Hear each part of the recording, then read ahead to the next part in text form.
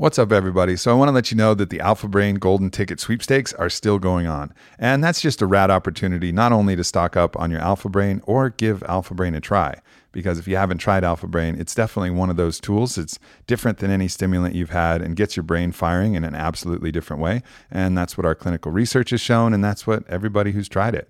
You know, we've sold over 1 million bottles of Alpha Brain and the results are in. It works. It's awesome. So this is a great opportunity, though, because if you get the Golden Ticket Sweepstakes, everybody is a winner. And there's a bunch of cool shit that we're giving away, from kettlebell sets to different other products, to discounts. Every single person is going to be a winner if you go to the Golden Ticket Sweepstakes. So check it out, onnit.com/golden ticket, and then enter the code and fill in the entry form. There's going to be a grand prize for one of you, which is going to be a trip out here to Austin and Onnit HQ. So you'll be able to come hang at the HQ and do all the awesome Onnit things. So definitely check it out. Go to onnit.com/golden-ticket and get your 30 count or 90 count bottle of Alpha Brain. What's up, y'all? I'm here to talk about Kettle and Fire again because it's some of my favorite shit. In this very episode, I'm going to actually talk about a time when Kyle sent me a very strange text message and I was in the middle of cooking my deconstructed chili dogs, which involves the Kettle and Fire grass-fed chili, which is one of my favorite things. But honestly, everything is amazing. I got kind of hooked on having miso soup for breakfast, and that's part of this like Japanese kind of bento box breakfast that you can get at Mandarin Oriental and like different places. I haven't actually been to Japan in a long time, but I'm imagining you can get miso soup for breakfast there for reals. But I love it. It's like something I talk about in my book, Bone Broth, and their miso soup is made with bone broth, which is awesome. And bone broth is really hard to make. You have to like boil the bones for like 72 hours. So Kettle and Fire does it for you. The soups are amazing. The bone broth is amazing. The flavor's amazing. They got all kinds of delicious things. Like their butternut squash is awesome. Their tomato soup is the best. And like you can be keto because most of these soups are pretty keto, or you could make that shit with a grilled cheese. Like whatever your thing is, this is an awesome solution to have great food ready and available and shelf stable. So check it out. Go to kettleandfire.com. That's KETTLE and FIRE.com/Aubrey. And you can use the Aubrey code for 15% off your order. Plus, you get free shipping when you order 6 or more cartons, which you should. You should order at least 6 cartons of the chili alone. Like I'm telling you, like once you get into that chili mode, you're done, son. This is one of the most special and heartfelt podcasts I've ever been a part of. I've never experienced sitting down at a table with my best friends and hearing them share some of their most emotional, challenging, and triumphant stories and experiences from an entire year. And literally at times, all of us were brought to tears. So I hope you guys enjoy this podcast with Caitlyn, Howe, Erick, Godsey, and Kyle Kingsbury. Oh my God, here I am. My favorite people around one table. This is cool. Hi, Kyle.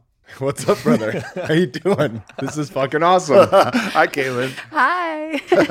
We're back. Hi, Erick. What to do, Aubrey? You're so shiny and fresh back from ayahuasca. You Yeah, got man. that little glow going. I feel it. I like that. That's great. Well, I want to add a little structure to this because we could obviously just bullshit our way for however many endless hours we wanted to. But I want to talk about kind of a little bit of a year in review. And I know there's still a little time left in the year, but just looking back, this has been a pretty catalytic year for all of us. And so wanted to open up the opportunity to share some of our best experiences, some of our worst experiences, some of the things we learned, just the lessons from a year around the sun, lived as best we could, you know, which is as best as anybody can do, right? Like just figuring it out, you know, learning as much as we can. So I'd like to start with one of those hard experiences because I think it would be easy for us to talk about all the good stuff, but let's talk about the times where we were brought to our knees in some level, you know? And I think we've all had those experiences for sure. And I think everybody does. So let's start there. Yeah. Erick? Yeah, man. So this was my first year that I have genuinely experienced depression. And so kind of my life mission that I've been repeating to myself since I took Go For Your Win has been, my mission is to create the most empirically effective psychological system for treating depression and anxiety. And I had never actually experienced depression. And so God, or whatever you want to call it, was like, it's time, boy. And this past year, I said a prayer every day for probably about like 6 weeks. And it was, please bring into my life whatever relationship I need to face in order to become the man that could bring my children into the world, because I know that I want to be a father. So I said that every day for like 6 weeks. And long story short, met someone amazing, fell the deepest in love I've ever felt, and realized from that what happens when you fall too deeply in love. And I can share what that means afterwards. And then it ended. And it ended in a way that my ego had always feared relationships could end, in a way that would cause maximum wounding. And I went through a depression. The first time in my life that I didn't have hope, the first time in my life that I didn't care about my mission, the first time in my life that I didn't care about the work that I did. But because of the tools that I'd gathered, like journaling and meditating and speaking honestly with friends, and you guys were a huge reason why this went as well as it did. But I realized what happened is we all can get to a point in love where we forget our true story. And the story that we pick up out of fear and anxiety is, I'm not trying to become the best version of myself. I'm trying to become the version that I think my partner wants. So they want me. And no, I have no idea what you're talking about. No, explain that again. That doesn't make any sense to me. I'm always being 100% myself. Yeah.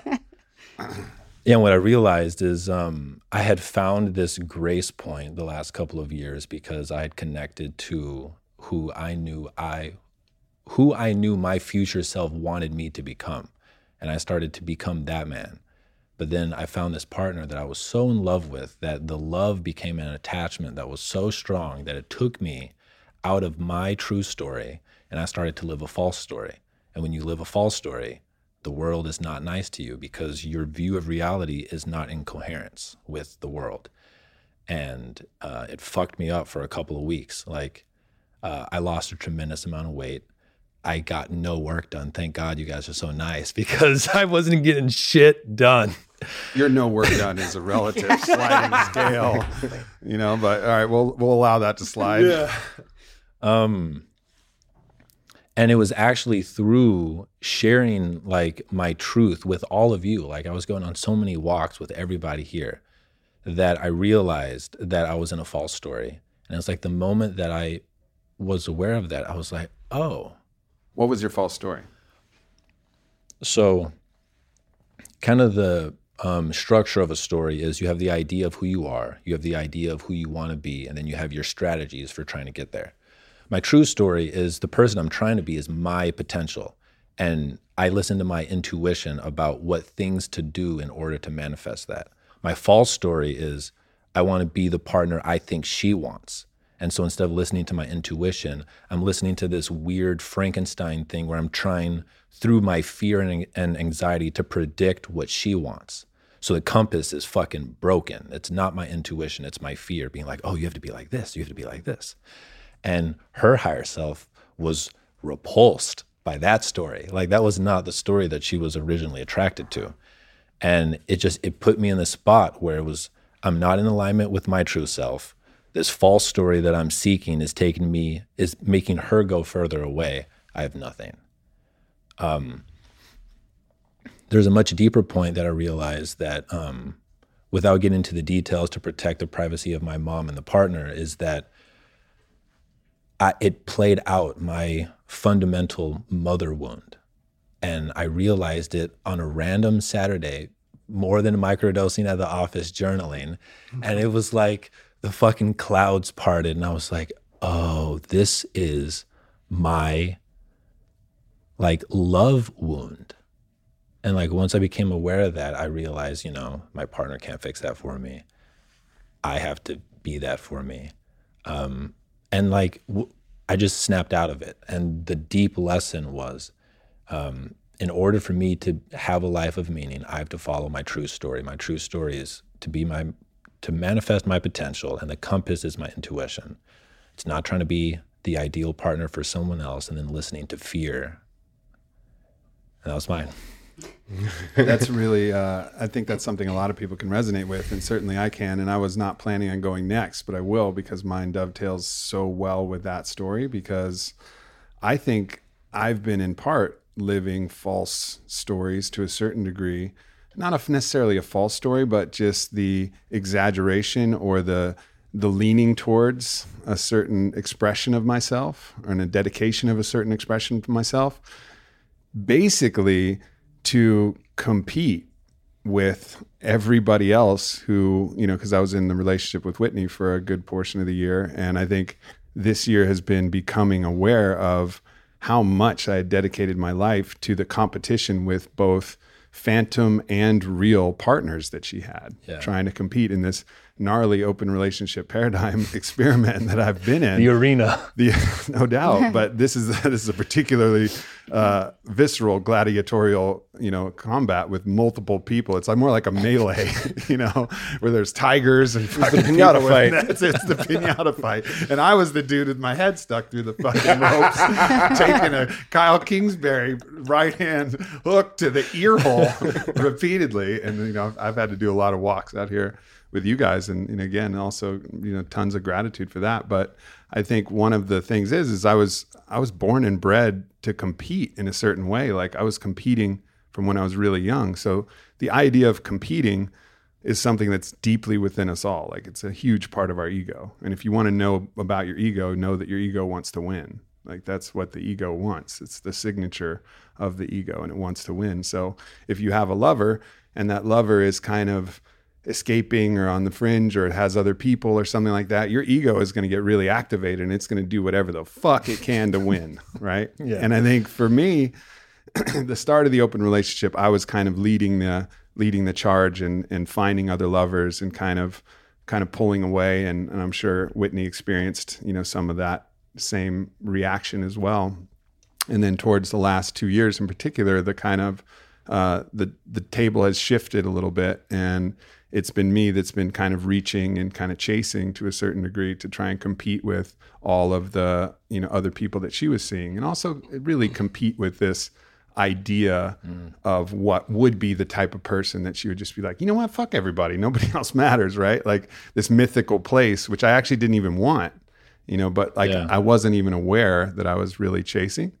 So as like different levels of the relationship have kind of unraveled, I've realized how much of my life was dedicated towards a subconscious competition with real and kind of mythical other kind of people, you know what I mean? And then, so it's not that I wasn't being me, but I was always stressed that I was, competing and losing a battle between, these other mythical people, rather than just focusing on how much I can be the best version of the truest version of me, And so as the relationship releases, it's been so long that I've been in that paradigm, and I've probably always been in that paradigm to a certain degree.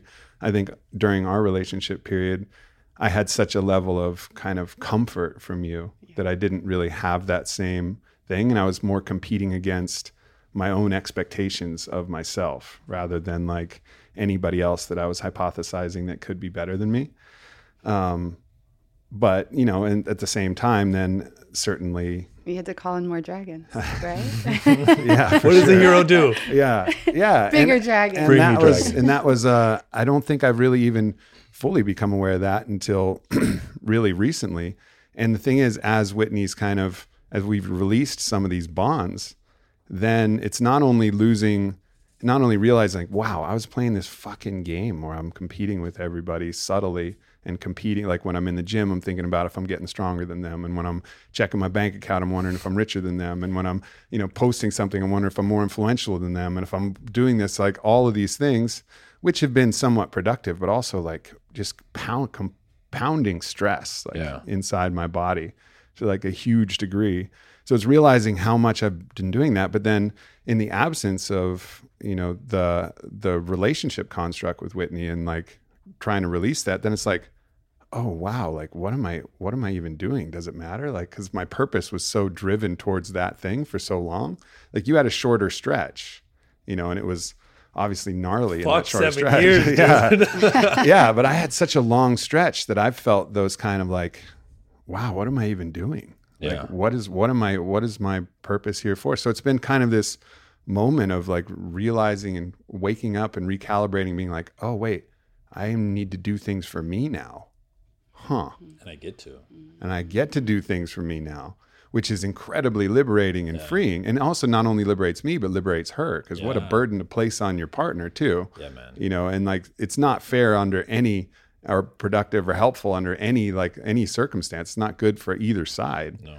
It's just it's the signature of codependency to a certain degree, right? Like if you're doing something to impress somebody else, you know, you're not living your freest, most authentic truth. Sure. And it's not that I haven't been honest about it, but I haven't seen it. So I haven't been able to actually be authentic. I think there's a difference between authenticity and honesty. Like I've been very honest, but I haven't been very authentic to myself, because not only maybe what I was doing would be similar, but why I was doing it would have been different. It would have been like untainted by this kind of competitive paradigm and this codependent paradigm. Yeah.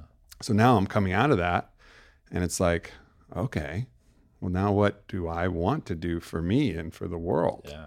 And I think when Don Howard passed, that was like a real clarion call for me, because he was so dedicated to service, and I was dedicated to service and myself, and also trying to impress Whitney.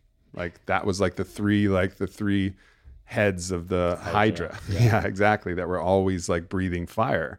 And now like stepping out of that, it can be like, okay, you know, like I'll still do things for me, I'm sure, you know, because I'm part of the all, the good of all. But like, how can I have a much stronger purity of purpose? Yeah. And I'm just trying to figure that out now. But it's exciting. It's exciting to like imagine what the world looks like when I'm not in competition with real or imagined other people. When you have a third more extra energy. Yeah, at least. Because, because you fight with the Hydra's head that's like that's the most pressing, you know, like the one, like you can't fight all three heads at once, right? Like, so like that was the thing that was really biting and snapping and blowing fire up my ass. Like that took more than a third of your bandwidth. Yeah, it did. There's no question. It did. Hard to quantify, but no question. And again, so like now it's like, okay, all right, now I get another opportunity for that. But I'd be lying if I said I didn't miss I didn't miss the old way. You always miss the old way. Yeah. Like I miss, like I'm going in the gym now and I'm like, wait, why am I lifting again? Oh, because I feel good. Oh yeah, that's why I'm lifting. Not because I'm trying to get fucking yoked, son. Well, I think sometimes we think we miss something, but it's just because we don't remember what it's like not to have it be that way, and allowing yourself to have that appreciation for the space. Otherwise, you might call it back in, because if your energy goes towards longing for the old way over and over again, that energy out there is listening. Might be like, all right. Yeah, you're right. Here you go. Right, and that's the courage to leave the shores of the known. You know, I think it's a great. I forget who said it. Might have been Paul Selig who says it's not that we're afraid of the unknown. Nobody's afraid of the unknown. You can't be afraid of something you don't know, but you're afraid of leaving the known. And I think there's not only this vacuum that's been created, but there's also this fear of like, oh shit, do I even know what I want to do now? You know, like, why am I lifting and working and making for service and for okay. But it's like the whole thing is reoriented and it's different. Yeah. And those new, like that new bridge to the new way is not fully solid yet. It really is like coming out of an addiction. You're like, totally. What do I do with my like free energy in my life now? Yeah, and what do I do with real freedom and like autonomy of choice, you know, without these subconscious things guiding and dictating my actions? And like what blows my mind is look at what's been created with a Hydra head attacking. It blows my mind too. Imagine what the next 6 years could look like if one of the Hydra's heads were just sealed off. Yeah. Like, and how much better that's going to be for Whitney too, to not have to bear that, you know, because she could feel that too, right? Just like your girl could feel you kind of chasing that. For sure. You know, she could feel that energy, and that's a huge burden to place on somebody, which is I think why inherently people push that away. They're like, no. You know, which so like the more you get caught up in that paradigm, the more you get kind of like pushed away, because it's like, no, we want you to, like everybody really at the soul level wants everybody to live their actual purpose, not to go chasing That's their love. desires. That's love. And the soul is love. Soul always sees through the eyes of love.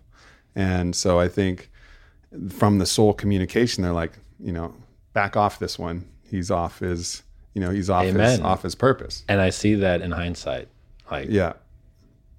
You just got the shortened version. Yours was actually a little gnarlier in some aspects. I had the 7-year ayahuasca journey, and he took the 5-minute 5 MEO trip. Yeah, exactly. Not to the upper level. Yeah. It's what the universe wanted. Mm-hmm. It always is. Well, speaking of addictions, I guess I could go next.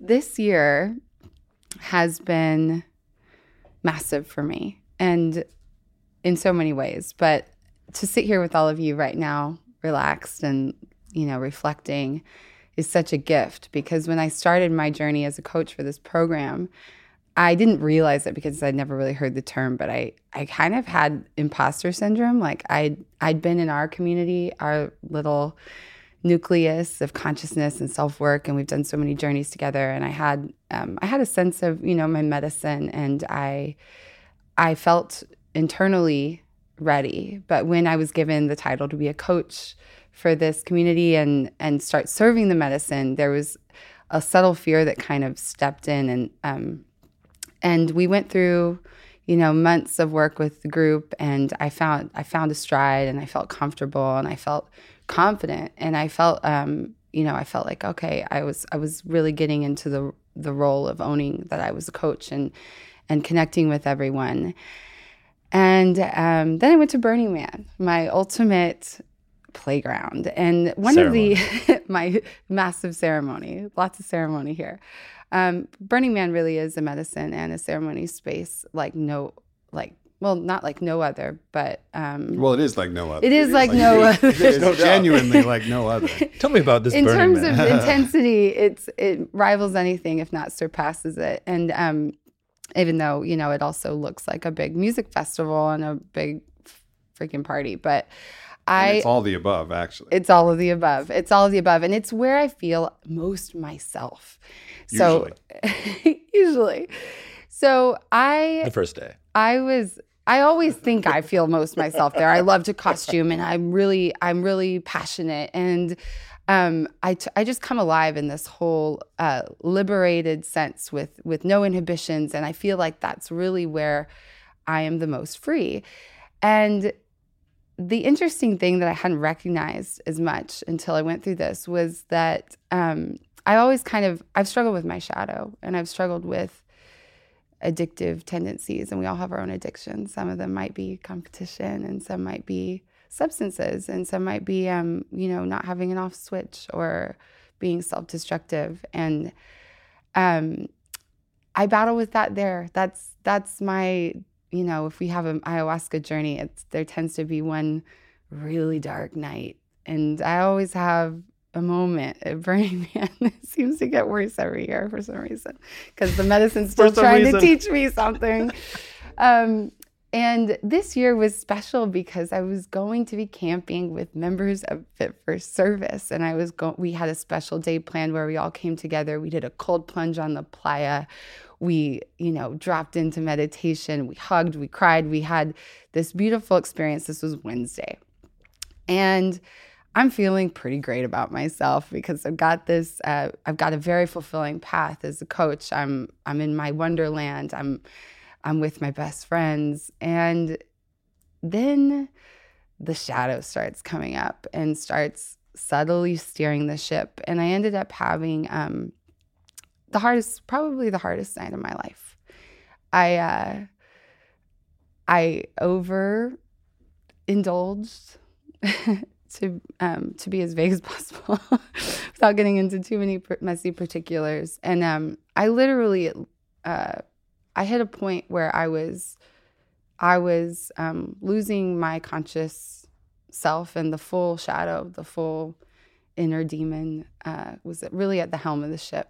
And it really brought me to my knees. I ended up having a really bad episode publicly at sunrise in front of some people that were in our community. And and I had a violent outburst. I had a total destruction of a couple of really precious relationships to me. And that was devastating in and of itself. Just to be in a place that I love so much and to lose control and to feel like I'm 36 years old and I've done so much work. And here I am again, that kind of defeat of like, wow, am I ever going to be better? And when you hit that wall, you can really want to give up because it's like, how can I journey with so many medicines? How can I have the community I have? How can I love so hard and still be this person that I'm so ashamed to be? And coming back from that, I wasn't myself. I couldn't get my spirit back. I just felt like empty. And I felt ashamed because I recognized that when I became a coach, it was like this internal pressure of hurry, become the person that you're supposed to be. So you deserve this. And what ended up happening was in that space, the next day after this, I was so ashamed to see people. And the very members of the community that I was so ashamed to see showed up for me like nobody else and held me when I cried. Took me to the temple, played the flute with me, played a flute with me that they gave me. I watched other people in their costumes, mourning loved ones, mourning their mistakes, and looked at the circus of all of it, but also all of the heart that was there. And it started to bring in that kind of, that recognition of how the part of me that I was ashamed to be as a leader and as a medicine woman was still very much part of me, and it was okay and beautiful. And I recognized that one thing I was terrified to do was come back into my community and talk about it. But that's what we do. The real medicine here is the vulnerable truth and the container to be able to share it with other people.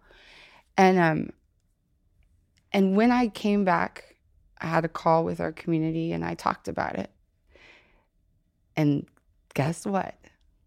They talked about their shit too. They received me. They loved me more. And I realized that the medicine for me was not to hurry up and become the perfect person, but to be myself entirely, to be the shadow entirely, and to own it, and to integrate it, and to let it be part of my medicine and serve it, and it just unlocked something massive for me. And that was a total turning point in my journey, and a gift, absolutely a gift, and something I'm still working with, and I always will be to some degree, most likely. And if I ever overcome those little shadowy demons, specifically, there will be new ones. But now I've learned, in this container, what I do with it, I alchemize it. And it's been really, really big. So, yeah. Thank you so much. Whew. Only talked about that twice, so that was the second time. Yeah, I think for me, without a doubt, the hardest challenge has been open relationship.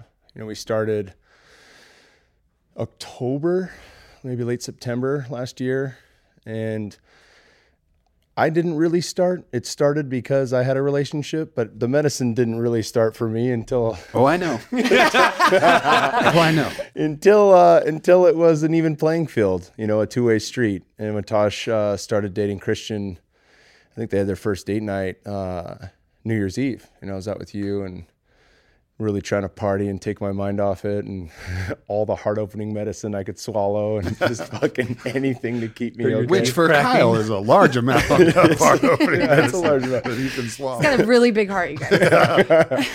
And, it was one thing that I really understood consciously, when we made the decision to start it. And I think to a greater degree, in working with the ceremony we did with Paul, Dr. Dan, Tosh, and yourself, Aubrey, that's where I got the downloads to start it now and to not wait until we were older and the kids are in high school or college, but to do it now so we could start our growth right now, to learn from this, to become better. And that would influence our children, not to live that way. It's not prescriptive, right? But just to know love in a different way, whether they choose to be monogamous or not, ultimately to be better people for them.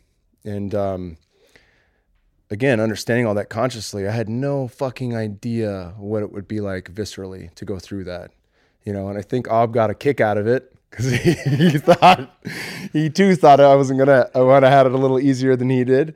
But, it just boiled up, and it was one of those things, I think you mentioned this, Ob, before, that if you have a narrative that you're not a jealous person or that you behave a certain way and you identify with that narrative, you can't even look at it when the jealousy comes up. It's unrecognizable to you because it's out of your purview. It's not in your awareness that you can behave in that way. And for me, it was like just every fear possible. And I know I've mentioned this before on different podcasts, but like every fear came up. How big is his dick? Is he better in bed? He's 10 years younger than me. Does she love him? She does love him. How much does she love him? Is she going to leave him for me? All the same fears that Tosh had when I had a girlfriend. And in part, that was beautiful because it showed me, it gave me the lens in which she saw the world for a period of time. And I had deep compassion for her. And that, to me, was the only way I could possibly understand where she was at mentally and emotionally when I had a girlfriend. And so I had gratitude for that, but it was still just unfucking bearable going through that. And it raised to a boiling point where Christian had asked if he could take Tosh to Vegas. He was doing a fun trip. And I was like, yeah, fuck yeah. That's, anytime I say yes to something like that, I always reverse the situation. Would I want to go on a date weekend with a girlfriend? Yeah. So of course you can. There's no problem there. And flights got canceled. There was snow or some shit. So I offered to pay for a hotel and let them have a staycation. And first day's fine. Second day's okay. By day 3, I was just so on edge. I was besides myself. And I think she wrote me like, hey, is it cool? Should I come back after naps or when should I come back? And like, to me, in my mind, that was her asking for more time with him. And I just fucking lost it. It's like, you just had 2.5 days and now you want more time. And I was just like, yeah, whatever. I got really short with her and she's like, are you okay? And I'm like, yeah, I'm fine. And so when she got back, Totally fine. It was almost hard for me to look at her and Christian. Like I was that upset. And it was an unrecognized level of anger and pain and fear that I had. And so, dipping into that shadow, we started talking. Of course, Tosh could feel, she knows who the fuck I am. So when I'm off kilter, she knows it immediately. And she's just like, what the fuck's going on? And I just snapped. Bear's backpack was in the center of the floor. We were arguing outside to not wake him. And I walked through the house. I kicked his backpack as hard as I could. His tea went flying everywhere on this hardwood floor. And I got in the Prius, my getaway car, and went to peel out in slow motion. That'll show probably in her. electric vehicle mode to fucking get away. She comes running after me because she's a fireball, slips on the tee, almost breaks her thumb, comes running out of the house yelling at me while one of our neighbors is pushing their newborn in a stroller. Get the fuck back here. It was a very low moment for everyone. Thankfully, I was aware. I got myself about a quarter mile away, like, I need to go back. And I didn't understand why I left, why that fleeing the situation had been ingrained in me until, I think a night later, I realized, like, the relationship I had for 7 years prior to Tosh with a woman who I love very deeply in college, that's what I'd do in fights. I'd get in my car and I'd drive from Arizona to fucking NorCal in the middle of the night if shit hit the fan. Like that, there was a pattern of that I had never expressed with Tosh that I thought was gone. And it showed up again. And, I ended up having a 5-MEO ceremony later that week with Tosh, which was incredibly healing because it showed me all the times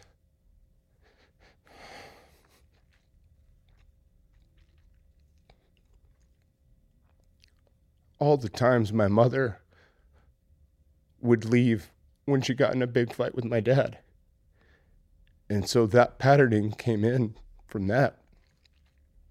And I really got to see like the pain that I felt when she left. And just from Tosh being gone, I was feeling some of that abandonment right there. And that I fought fire with fire. That was the way I would address that situation. It was incredible. I had all the awareness then, like, oh, that's where that comes from. And of course, in that situation, I was able to have a lot of gratitude and compassion for my mom, knowing how hard it was for her and knowing that that's all she knew she could do, right? And for my dad as well, you know. But for me, like seeing that pattern and then thankfully never having done that. But, you know, the flip side to any of these jealousies and fears that I've come to know is the belief in myself, you know, and that's something I'll get into with, you know, the magic that's happened this year. Yeah. Yeah, for sure. Thank you, man. Yeah. Thanks for sharing that, brother. Yeah. I hope you guys have been enjoying the podcast so far. I want to take a moment to talk about a new product that Onnit is coming out with that fills a need that we have yet to meet, and that's with a plant-based protein. We have some great whey proteins. We have some great superfoods that we've been offering for a long time, but a true plant-based protein that's complete in its amino acid profile and really meets the needs of those people who don't want to have whey all the time or maybe don't want to have whey ever. And when we came out with a plant-based protein, we always want to do it the best we possibly can. And that means no bullshit in our formula. That means no extra additives or things that we don't need, and just really deliver the highest quality product we could. And one of the things that I'm really proud of with this product is that it tastes fucking amazing. So the flavors are awesome. And again, it provides everything that another protein would, in that it's a complete amino acid profile and something that you can easily add to your shakes or just mix with water. I mean, it tastes really, honestly, that good. So check it out. I'm sure you guys will love it if this is something you're into. Go to onnit.com/Aubrey. You'll save 10% and get a chance to try out our new plant-based proteins. It's, you know, it's interesting that all of these things that we have called, you know, the lowest points of the year, I think probably we're also the most grateful for in the year. You know, like these things, even though my pattern lasted longer and it took me longer to kind of unravel and unwind it, like still I look back and it's like you can only have gratitude, you know, and there are little moments where you're like, oh man, I wish I could have done that fucking different. But yeah. If you could have, you would have. If we could have, we would have. If you could have not driven away at all and had that recognition, then you would have. If I could have, you know, I would go through periods where I would get really angry or like hold stuff in, pretend like I was cool and working through it, and then I wasn't cool, and then all of these different ways. And you can lament those, but I'm sure you could lament not, you know, letting things get to that boiling point and not doing that. I constantly thought like, oh, what if I just did this, just not there, just not that far. But then you might not have learned, you know? It all happens as it has to happen in a way. And if it could have happened differently, it would have happened differently. And that's I think the fundamental understanding to get to forgiveness. And then once you get to forgiveness, then you can get to the alchemy of like, okay, well, this happened as it needed to happen. What am I going to do now? What's the medicine? Yeah. What's the next best move from here? And it'll all take its own time. Yeah. You know, there's no like right amount of time or like the right way that this has to go. But I think the key thing is, one, being vulnerable, like being willing to admit and acknowledge when shit's your fault, you know, and like when it's your shit, because it's always at least some component your shit. Some it's always your shit. So like, and opening up and having people you can talk to about that. Which was huge for me. Like truly, I think the reason it happened as quickly, like why the alchemy came as fast as it did, is I knew I could talk to all of you in truth, you know, and like, it's incredible that we get to call this a job. It's fucking incredible. Yeah.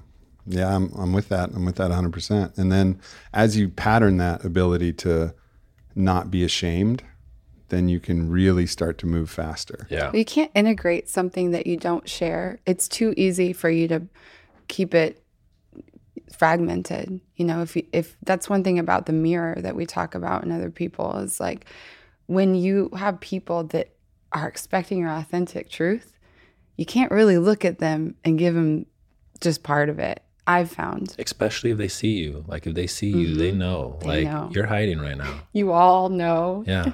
me when I show up and I've got something kind of boiling.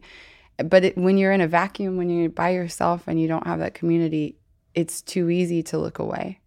And then the lessons just keep teaching you and they get louder and harder. Yeah, I agree keep with screaming. you. I agree with you, but I also recognize how squirrely I am in the way that I can trick myself too. Though, like I spoke to all you guys and always got, support and good ideas and help with my own introspection, but like without me actually seeing the deeper, broader patterns, like I couldn't have seen how your specific issue played into how your mother reacted and like all of these different things. You could present the information in a way that was honest to you based on the awareness that you had, but to penetrate deeper, like we're the only ones that can really penetrate to the deepest truth. I see what you're saying. Of like what it really is. And that's, I think, something that I've really realized too, is that even in sharing, we can still hide some truth from ourselves. For sure. So it's like honing our own ability to be like ruthless with our introspection and awareness and ruthless with our truth and our vulnerability about what happened and just do our damn best. Yeah. To like find out like, where did this come from? Why am I feeling this? What am I doing? What's the truth of this?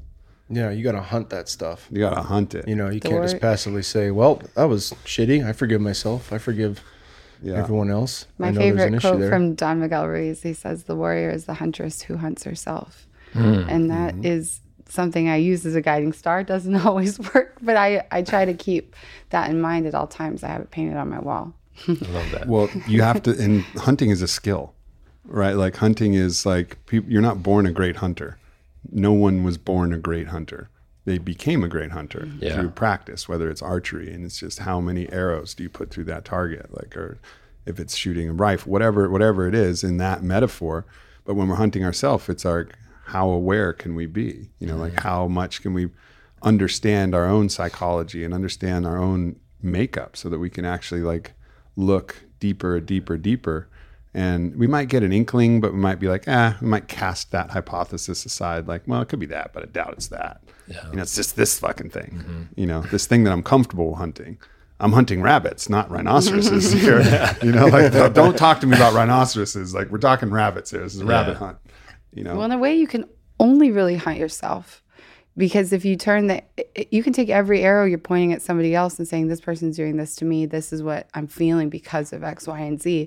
And if you take all of those potential sources of your struggles and you just turn it inward and ask the inner knowing, like, where am I doing this? I mean, every time you're pointing your arrow at someone else, it's an opportunity to point it back at yourself and check in. If you point it at someone else, you make yourself prey. Like you're just giving away your power to be a hunter, and you just become the rabbit. That's where the metaphor flips, right? Like, because actually, when you're hunting yourself, at the moment that you're actually aiming at yourself, you're the prey. And like you have to be. That's where you have to go. Like, oh wow, this is what I'm doing. I'm like projecting all of this onto somebody else, when really it's actually now me exposing my own vulnerabilities in here, which is actually the strongest position to be in. It's the only way it's the way to be strongest and the way to get stronger too. It may feel weaker in a little while because that anger can give us a little buttress and give you like a little platform to stay on. You can just be the like anger separate. feels so strong. It's so right strong. Platform. Yeah, I'm right. I'm way up platform. here, right? Yeah. No. Yeah. It's I think everybody who has these low points, these low moments, whether the output of that is anger or depression or anxiety, or for me it was all of the above, but it can come out in certain little bursts. Sometimes the anger will come first, then comes the depression and anxiety. Sometimes the depression just hits, the hopelessness hits. Sometimes the anxiety and tension will lead, and it'll just be this constant state until something bursts and like helps you break through. It's like almost like plates are shifting, and sometimes the plates move smoothly, and just gradually there's continental drift, like Antarctica moved an inch this year. And sometimes it's like fucking San Andreas and there's buildings falling and there's like fucking Godzilla's screaming and Mothra's attacking and you're like, fuck! How did this go Armageddon so fast? You know what I mean? Yeah. And like, but that's just the way it was. The plates were stuck. And when they're stuck, you know, then when they shift, it's not just a shift, it's an earthquake. Yeah. You know what I mean? And that's like, really, yeah. And having the grace to be like, okay, well, I wasn't drifting with the continents. I was stuck. And then so when I stuck, shifted. And hopefully you have some skills in how you navigate when that happens. Like during an earthquake. Yeah, do you panic? And do you panic and start punching people around you? Do you get your center? Yeah. Pinata fight. No. Or do you understand, like, okay, here comes the anger. Here comes that, what the Buddhists Like call riding a Shenpa, wave, right? yeah. Like that hook. I'm hooked. You know, the earthquake is here and I'm hooked. Like, what am I going to do? I can either exacerbate this or I can try and diminish it. But sometimes that option is available and sometimes it's just not fucking available.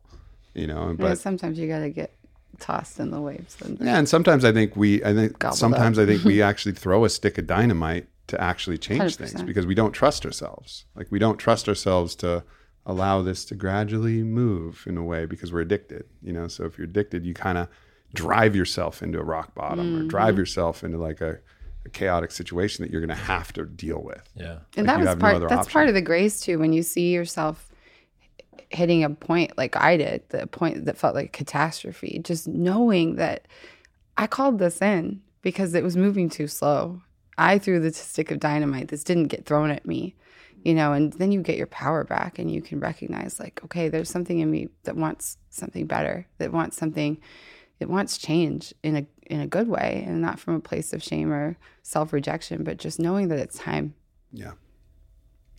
All right. Well, let's talk about some of the highlights of the year then. Let's talk about our favorite moments or the moments of the year that we love the most. Yeah. Mine came at the third Fit for Service meetup in Sedona. There was a particular moment where there was a sharing circle for one of the workshops. And it had been such a beautiful weekend up to that point, like nothing I'd ever experienced. I was very sober and I did not feel like I was sober because of the love and the vulnerability and the trust that 140 people had for each other. I'd never witnessed that in my entire life. And it was the third day. And somebody shared something that they had never shared before, except once with a therapist. And it's the type of thing that our culture is conditioned. If this is your truth, you are not lovable. Like you are condemnable. And he shared it. And I've never witnessed something like that. And like you could tell that some people were really shaken and they were really trying to not react to him the way that our culture conditions people to react. And you also saw people not even flinching. And I started weeping, and I'm one of the coaches, and I was at this thing just weeping, like I couldn't look at anyone. I was just in my lap crying. And they thought that I was crying because like I was negatively affected by what he said, but it was the opposite. I was just so grateful, and I had so much love for the fact that we somehow put together a container that allowed for this type of experience to happen. And like I think he went through a level of healing then that he may have never have gotten in his entire life. And really all the ingredient is a group of people that loved and trusted each other. And it was so heavy that I had to leave. And I went on a walk around the parking lot and just found an empty bench and just sat there and breathed. Like I had never been so overwhelmed by gratitude where I felt like I couldn't function. And the thing that I realized while Kyle was talking, where he had that insight that that pattern that he saw about why he left was because of his mom, is the thing that I realized is, I shared what my mission was at the beginning of the podcast. And it's because as a kid, I saw that my mom was depressed and I wasn't able to help. And I thought it was my fault. And I really feel like I'm witnessing in this group, like we're doing the thing that I wish I could have done for my mom when I was 5 that I wasn't able to. So that was the highlight. You know, it's a pretty amazing thing when you see someone share the unforgivable and then watch ordinary people with all our flaws and all our judgments forgive the unforgivable. And when we forgive the unforgivable, we realize that there's nothing that's unforgivable, and there's nobody that's so forsaken that they're unworthy of the love of the divine, of course. And we can hypothesize the divine being so much better than we are, and we're here little ants on the earth, and then there's that big God in heaven that's capable of this thing. But we watched people who are ourselves and other ordinary people Be godly. Be divine in their forgiveness, in their love that holds no record of wrong, right? Like, and that changes the whole paradigm, because then there's nothing that we do that's unforgivable. There's nothing that anybody does that's unforgivable. We have access to like a different level of expression and permission for a different level of expression.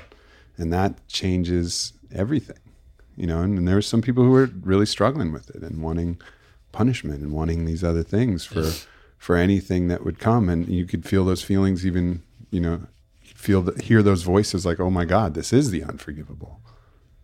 But what's better than that? What's going to actually cause the healing that's actually going to stop that from going down through the generations? It's going to be... It's not condemnation. Nope. That's just going to impact it. It's going to build more shame around it. It's going to allow that subconscious force to then drive that action even further.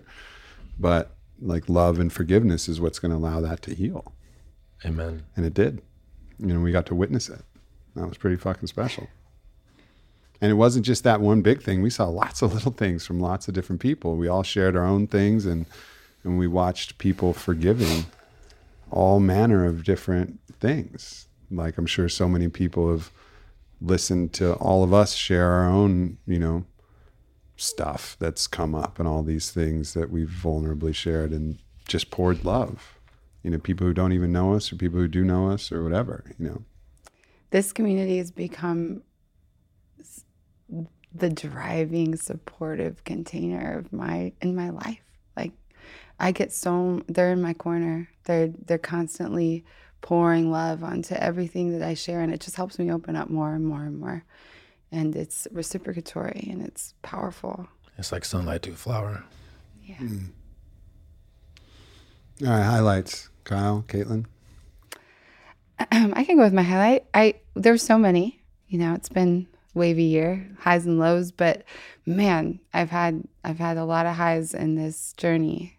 I think to pinpoint, probably the top one was our second summit. We went to Tulum, and I think the reason this was such a powerful experience, reflecting, because at the beginning of the year, you know, it had that kind of vibe, like, oh, it's a retreat and it's a bunch of different strangers from all corners of the world, and it was cool to network, and you know, there was that energy about it. But by the time we got to Tulum, something really special had happened, and it wasn't evident to me until we got there. And we're on the beach in the salty air, and everybody's, you know, hugging, and we're sweating together, and, you know, we're all staying nearby and sharing space in this really communal way. And you start to know everyone by name. And we did this beautiful Mayan clay ceremony on the beach on one of the last days, and everyone takes off their tops, and we're rubbing clay on each other, and it's like, oh, you start to connect with the real person. I mean, and I don't mean just because everyone's topless. As appealing as that sounds. That was my idea. But it was like we're rubbing clay on each other's faces, and we're looking in each other's eyes. And the barrier of coach to member, or, you know, stranger to whoever, just got obliterated. And everybody's really making contact in this way that was so deep and so powerful. And I had this moment of like, whoa, this is way bigger than I thought it was going to be. This is powerful in a way that that I never expected. And it's medicine for me. You know, I was trying to do my job up until then. And then all of a sudden I was like, I'm I'm experiencing healing. I'm making new friends. I'm being held by other people and seen by other people and asked the right questions and learning moment to moment. And it was such a high, like wasn't Tulum like magic? And Tulum is magic, but Tulum wasn't the magic sauce there that day. It was the shift in the winds from into something that I don't think anybody expected. And we all stood on the beach shoulder to shoulder like a bunch of warriors. Like we were all fighting the same fight. And we ran into the ocean and said our prayers. We did our despacho, which Kyle led, and threw away old parts of ourselves. And we emerged from the water as one community, one entity. And it never went back to anything different. It only got stronger. And I feel like that for that turning point that it was something that I'll never forget. Yeah. Same. Hell yeah, I felt it too. I think for me, without question, it was the turning point of open becoming the positive experience that I hoped it could be, that I recognized it consciously, But, again, I went through that 5-MeO ceremony and started to unpack and at least be aware of where this stuff came from. But as I dug deeper, I started to realize like the flip side to the coin of fear is love. And the flip side of the coin of fear and anxiety and stress and all those things that was outward was my own inward perspective of myself.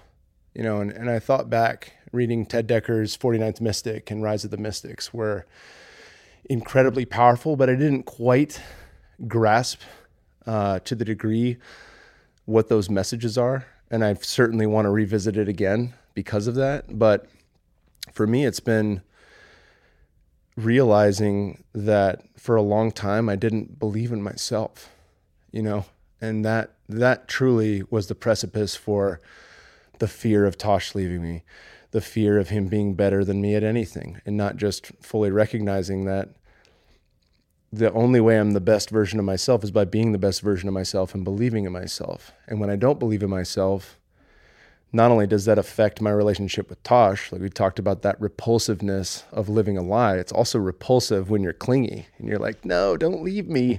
Please don't go. It's like, get the fuck away from me. That's not attractive. Believe in yourself. Fuck's wrong with you? Been there. Yep.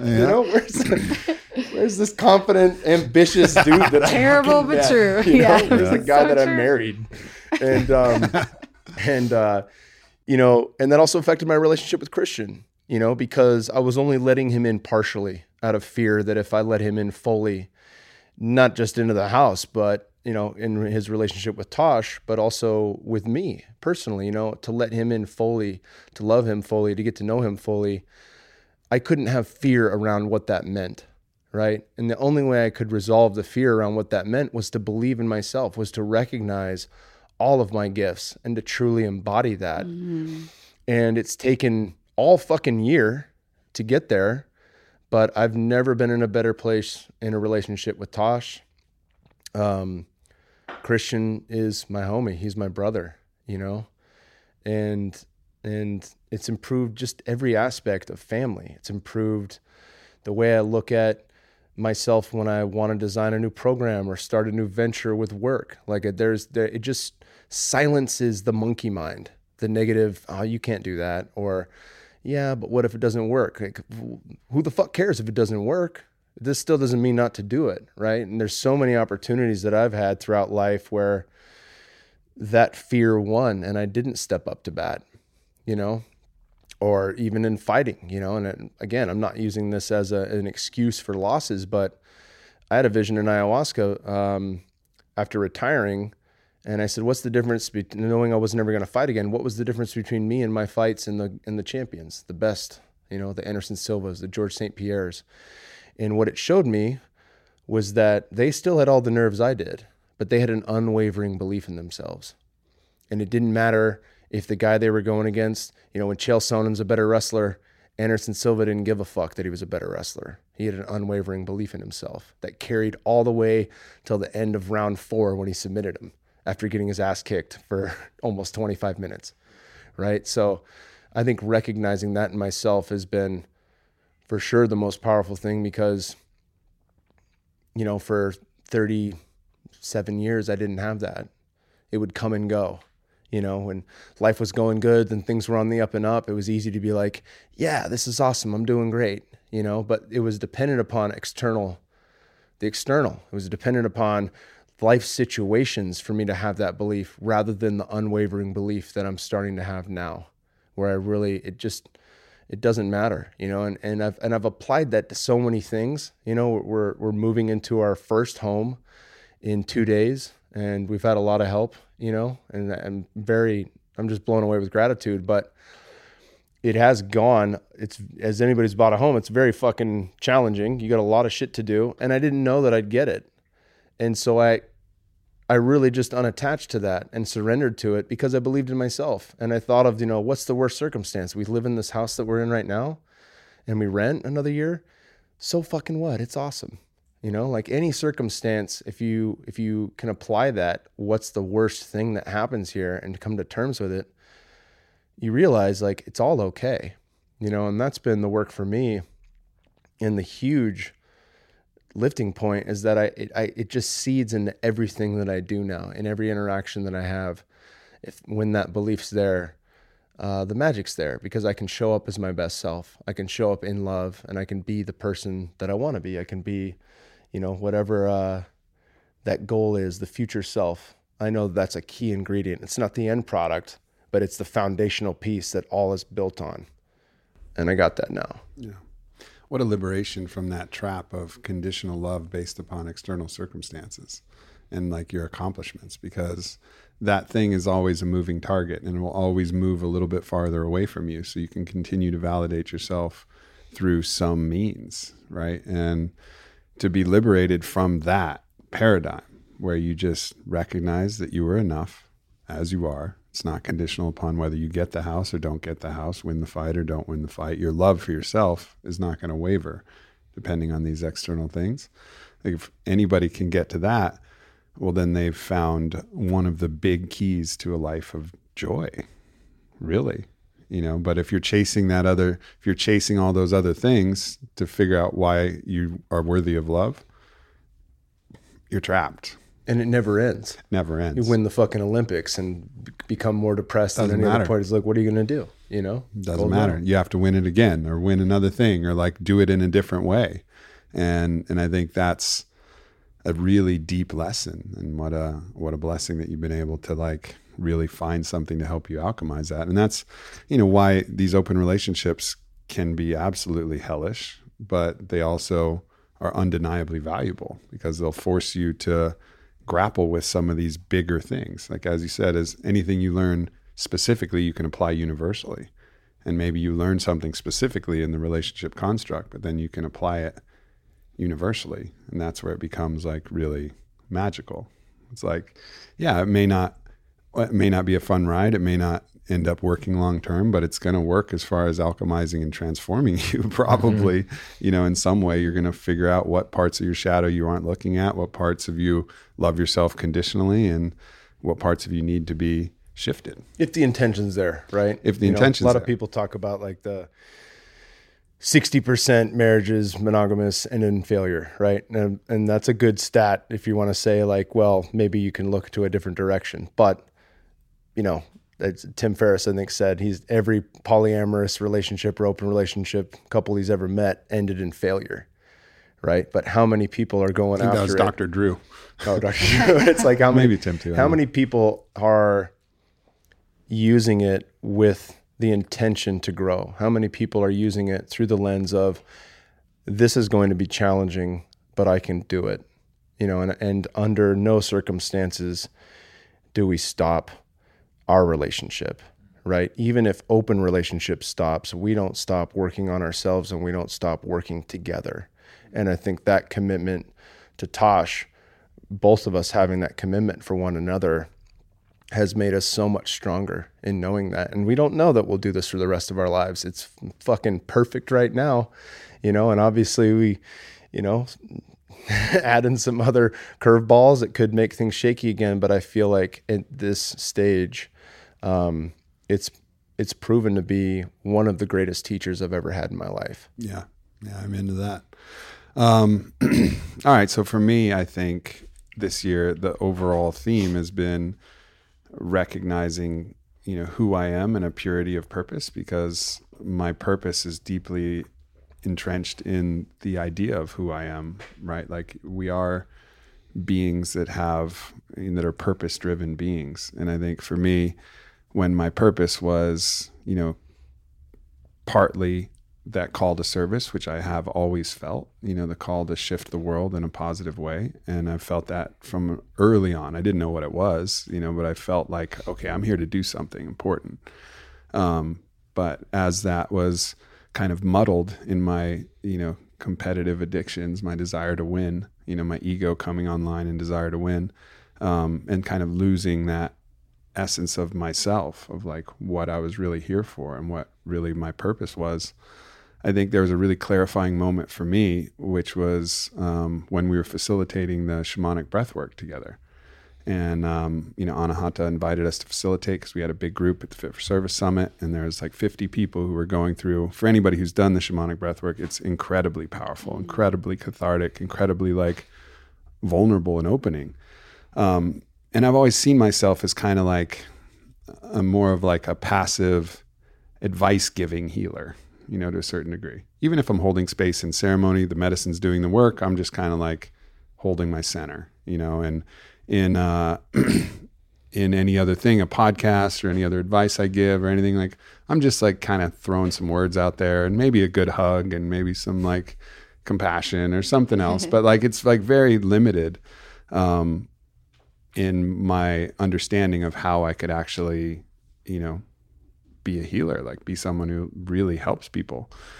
And so we started the facilitation of the breath work, and it's a invitation there, and you ask everybody, you cool with people as part of the Stan Groff kind of holotropic breath work, like touch is a part of the breath work. So you ask people, everybody cool with actual touch, and this is just going to be like loving, nurturing touch during this breath work practice. Everybody's like, yeah, cool with it. Kind of like in yoga when everybody asks, like, you cool with adjustments, you know what I mean? Mm-hmm. And so everybody's on board, and we start, and people are like opening up and cracking open. And I start getting messages about what I should do. Mm-hmm. And there's a lot of dudes and a lot of different people. And I'd get a message like, okay, now go lay your head on that dude's chest.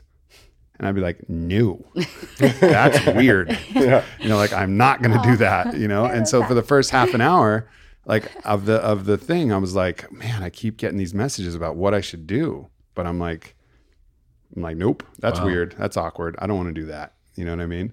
And like, it didn't matter, guy, girl. No, I was like uncomfortable with it. And then finally I was like realizing, and I think Anahata like kind of poked me a little bit with like, come on, get in there. And I was like, fuck it. I'm just going to listen to what my knowing says, and like listen and get out of the way, get out of my own judgments about what's awkward or what's not awkward. And whatever it is, I'm just going to do it. And something switched like halfway through that first thing. And whatever the message was, if it was like, go over and put my head on some dude's chest, or go over and like lay down and like lie with somebody, and like whatever I was saying, I was no longer thinking about it anymore. So I collapsed my own internal watcher that was saying like, you should or you shouldn't do this. What's the strategy here? What are you trying to do? And just went and directly like started listening to my knowing.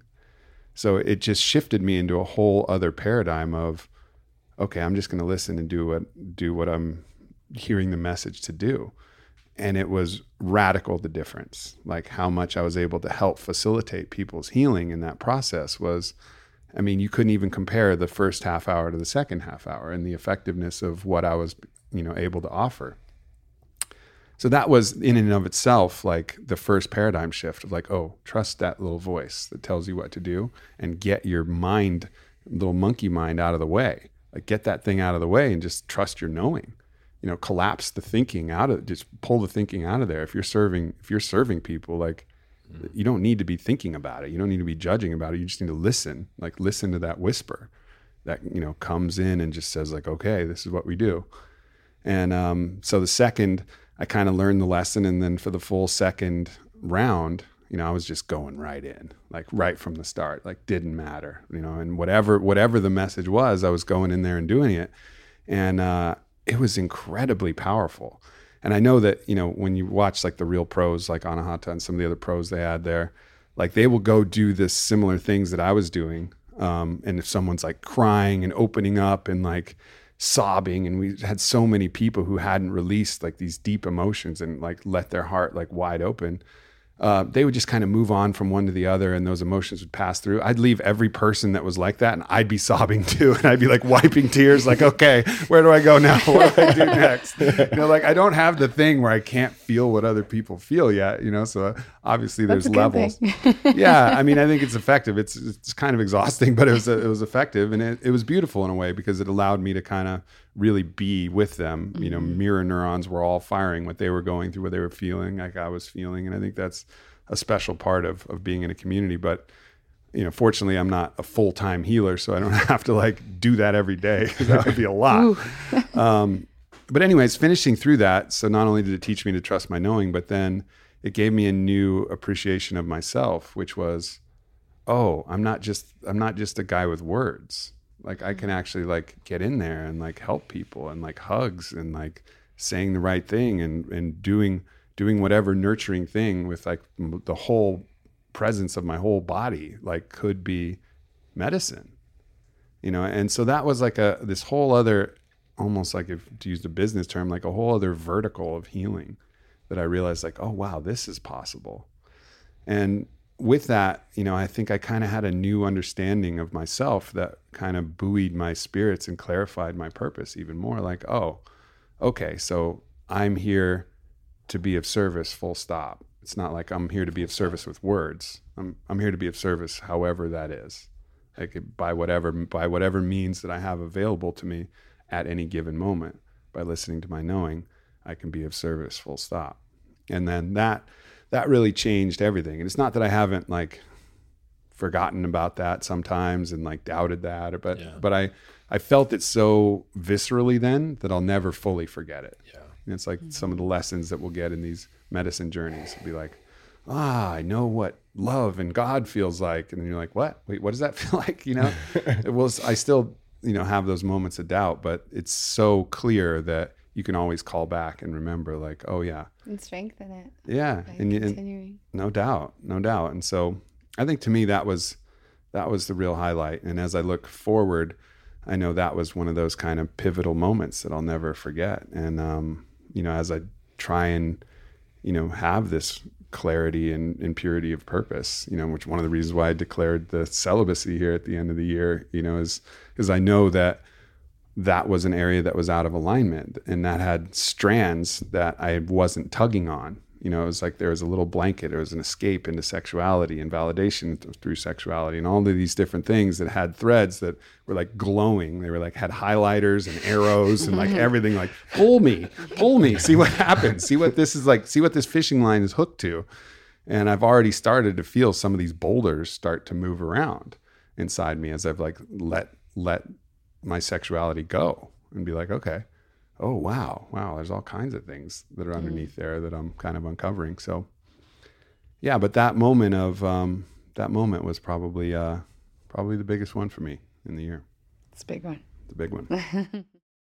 So some of you who might be listening to this podcast, maybe you're listening while you're on the toilet. And if you're listening on the toilet, you're going to have all kinds of distractions when it comes to wiping your ass during this podcast, unless you have Tushy. And Tushy is a bidet that you can add to your toilet seat. So some of us have experienced the fancy toilets that are super expensive that you have to buy and install with a plumber. But this is something that you can actually set up yourself, and it's going to save you a ton of time. You've probably heard me talk about this in other podcasts just organically because it's one of my absolute favorite products. Not only is it better for the environment, you're saving on all that paper, it's also just something that saves a ton of time and makes you feel clean and fresh. It's the better way to clean your asshole after going to the bathroom. Like there's just no doubt about it. It's one of the products that has significantly improved my life. And for $79 and something that you can use every single day you're at home, this is really a no-brainer for me. So go to hellotushy.com/Aubrey and you'll get 10% off of your order. So once again, go to hellotushy.com and get 10% off your order and welcome yourself to the new oasis that is your bathroom. All right, we're going to go one more round here, and we're all, psychedelic medicine kind of journeymen and women. And I know we've all had some big journeys this year. And Godsey just got back from his ayahuasca down in Costa Rica. So I wanted to give us a chance to talk about our most transformative or remarkable journey that we've had this year. Who's that? God's fresh. All right. So I'm not going to tell the entire story because it would take hours. So I was thinking about what would be the most digestible with the time that we have. I went and I did ayahuasca. I have never done ayahuasca before. It has completely changed my life in a way that I don't think I'll ever be able to articulate. It's just going to be a thing that's going to be felt by people, who know me. I really felt like, okay, so I'll share the most remarkable and then the thing that I think is the most transformative. The most remarkable thing is on the second night, I drank 2 cups and it felt like I experienced something that the only word for is God. And the thing that I realized is when I was 7 years old, somebody told me what heaven was. And they told me that heaven is the place that you go when you live rightly and you're there forever and you're happy. And they thought this was just, this is supposed to make this kid feel good. For the next couple of weeks, I would cry at night thinking about what eternity meant. And I would be like, okay, so if I do everything right, I have to go somewhere forever and I never get to go to sleep. I never get to stop. And I would cry, and it was like it was the deepest fear of my childhood. And I would pray to God, to the thing that was condemning me to this fate, to please help me forget so I could go to sleep and just kind of fade away. And that fear I now recognize manifested as my adamant atheism as a teenager. Like I wanted to argue with every motherfucker that said that God was real because I thought I was smart. Really, I was a terrified 7-year-old of this idea of eternity. Last year, we went down to Peru and we snorted Vilca, which is, 5-MeO-DMT and NN-DMT and bufotenine. And Vilca took me to a place that was eternity. And I was so sick and it was so overwhelming that it felt like I got destroyed and I didn't bring anything back. On the second night of ayahuasca, I asked her, my intention for the night was, what is the nature of the human psyche? And after I drank 2 cups, I kind of felt that she was there. I just kind of knew. And so I asked. And she said, what makes you think it's human? And then I said, okay, so what is the psyche? And she said, the totality of possible experiences. I was like, okay, is there a difference between the human psyche and ayahuasca psyche? And she said, same in totality, different in particular. And then I said, can you teach me something about the psyche that I don't know? And she said, what I can teach you, I can't tell you, but I can show you. And then I instantly, blast off is not the right word. It felt like I melted into like the core of the universe and experienced infinity. And it was not a good feeling. It did not feel good to the ego. It felt like words can't, but I just heard myself like just repeating love, love, love, like in the face of the truth of this thing that felt like eternity and infinity and always and forever and nothing. I was just saying love, love, love. And it felt like I passed through that experience for the first time in my life. It felt like my spirituality got stuck when I was 7. Like I hit this point that I couldn't pass through. And when we did Vilca, it's like it slammed me up against that gate and I couldn't pass through it. And then I did ayahuasca and it felt like I passed through it. And then I had the most blissful, beautiful fucking experience ever. So that was the most remarkable thing, quote unquote. I'd say. What's interesting is like people can hypothesize that this is just your brain talking to you, But like when you hear wisdom that's that deep, right? And it's And it so was contrary and so instantaneous, contrary to like what you What I believe, what you you guys believe, Programmed your whole right? life. It just makes you wonder like, all right, you know, if this is my own brain talking to me, at least there's a part of my brain that is so much fucking smarter than me, you know, and that's just the overwhelming thing that you get from the plant medicines is like, it could be me, but if it is me, then it's me with a capital M, and this is a greater me than I've ever had access to. So it doesn't even fucking matter because that's different than the me that I know, lowercase m Eric or lowercase a Aubrey. Yeah. You know, this is the uppercase version or it actually is the spirit of ayahuasca talking to you. And either way, it's a different entity that you're dealing with. You're either dealing with something that's so far removed from what your normal capability of reason and understanding is, or you're actually dealing with something else. Either way, doesn't matter. Yeah, and the thing that I would offer those people is run the experiment. Yeah. Run the experiment.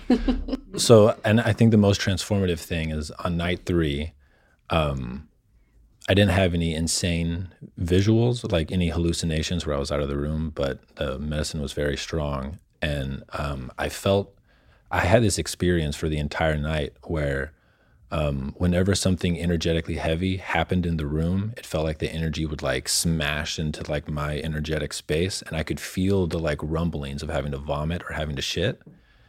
And I had this deep knowing of if I just get still and I breathe almost like a baby, really, like super still, my body just absorbed it like it was energy. And I had this knowing of I'm not going to purge the entire time I'm here because I know what to do with the energy. And it's just to not react to it at all. And it's like the body absorbs it. And then I started to feel guilt. Like my ego started to feel guilt because everyone around me is just turning their insides out. And then it felt like I heard ayahuasca again. And she said, it's okay that you just get it. And then I started crying. And she said it like 2 or 3 more times. It's okay that you just get it. And my entire life, I've been carrying this backpack of guilt because I could feel as a child, through my entire childhood, this resentment from people in my family that I loved. And it was because life seemed to be effortlessly easy for me compared to the life that they had. And ayahuasca just said it 3 times, and it's like that backpack was just fucking put down. And then like after that happened, after I had that download, the person next to me in the Maloka, there were 26 of us. He had like the most intense night of anyone in the room, and he just started weeping and weeping, and he reminded me so much of my brother. And it felt like my task from ayahuasca was like, I've shown you, now do it. Like just sit here and be like a diffusion pillar. Really, I felt like a tree. I felt like I turned into a tree and my roots were going into the ground, and I was just trying to give him as much support and shelter as I possibly could. And there was this moment where he started like hyperventilating. He could barely breathe. And it felt like ayahuasca like pulled my arm up, and it felt like my lung like became his lung so he could breathe. And I just sat there for 3 hours, and the guilt feels like it's gone. Like it took whatever this thing is to say a sentence 3 times, and it feels like this energetic backpack that I've had on for 25 years is gone. Wow. Fuck yeah. Wow. No small thing. Wow. I really enjoy ayahuasca. No small We thing. might lose him to ayahuasca. No Wow. small thing. Gates, Kyle?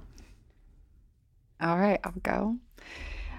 I also had the pleasure this year of doing ayahuasca at Soltara, so shout out to them for an amazing program. But I also had the pleasure of self-destructing at Burning Man and hitting a wall that forced me into a place where I felt like I didn't know what else to do to heal.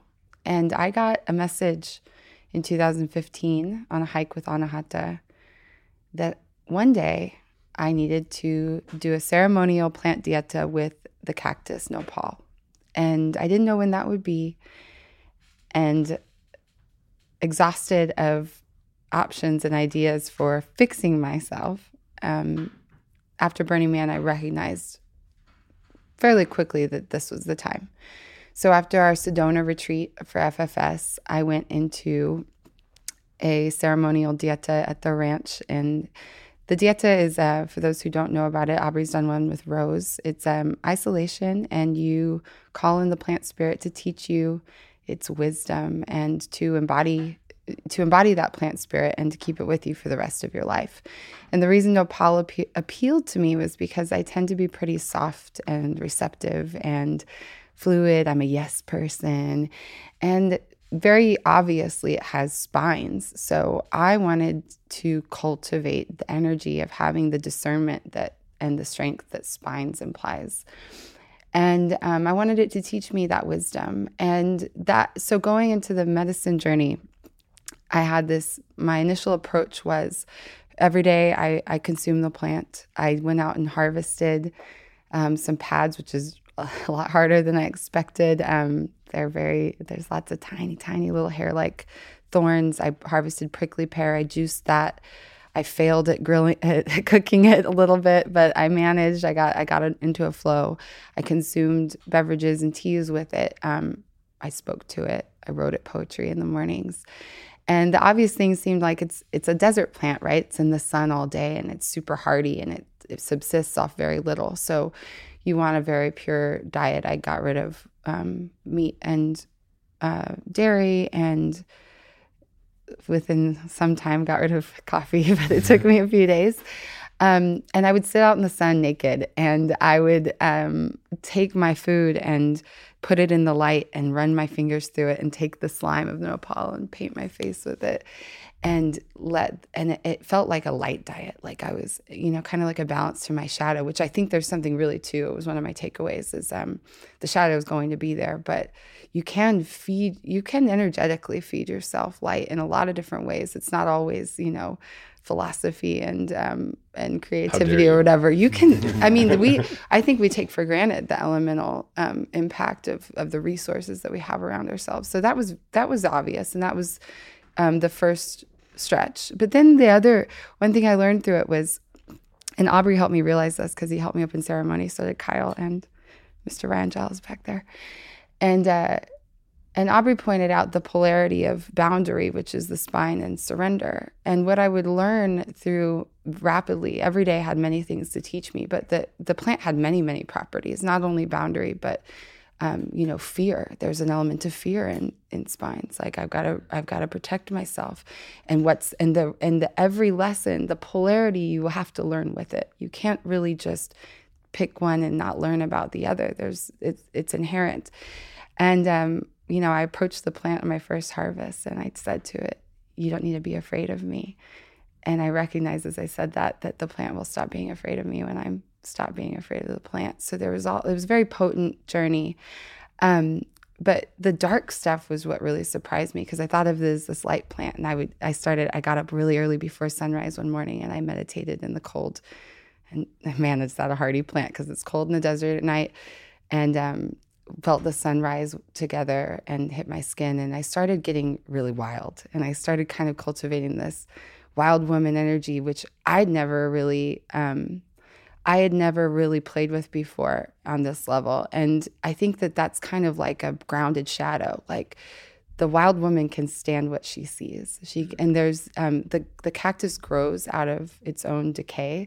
So all of the nopal, you'll see them like with these beautiful paddles coming out of their dead, their grandfathers and their ancestors. And I had this shadow of me that I was trying to cure and fix. And in the moments of fear and my isolation, being afraid of the dark and the sounds of the desert, out at the ranch all by myself. And it started to teach me, like the medicine here isn't just fill your cup up with light. It's stand what you can see, look at everything and stand in the ground like a firm warrior queen and say, I can stand this, and I can stand to see my shadow too.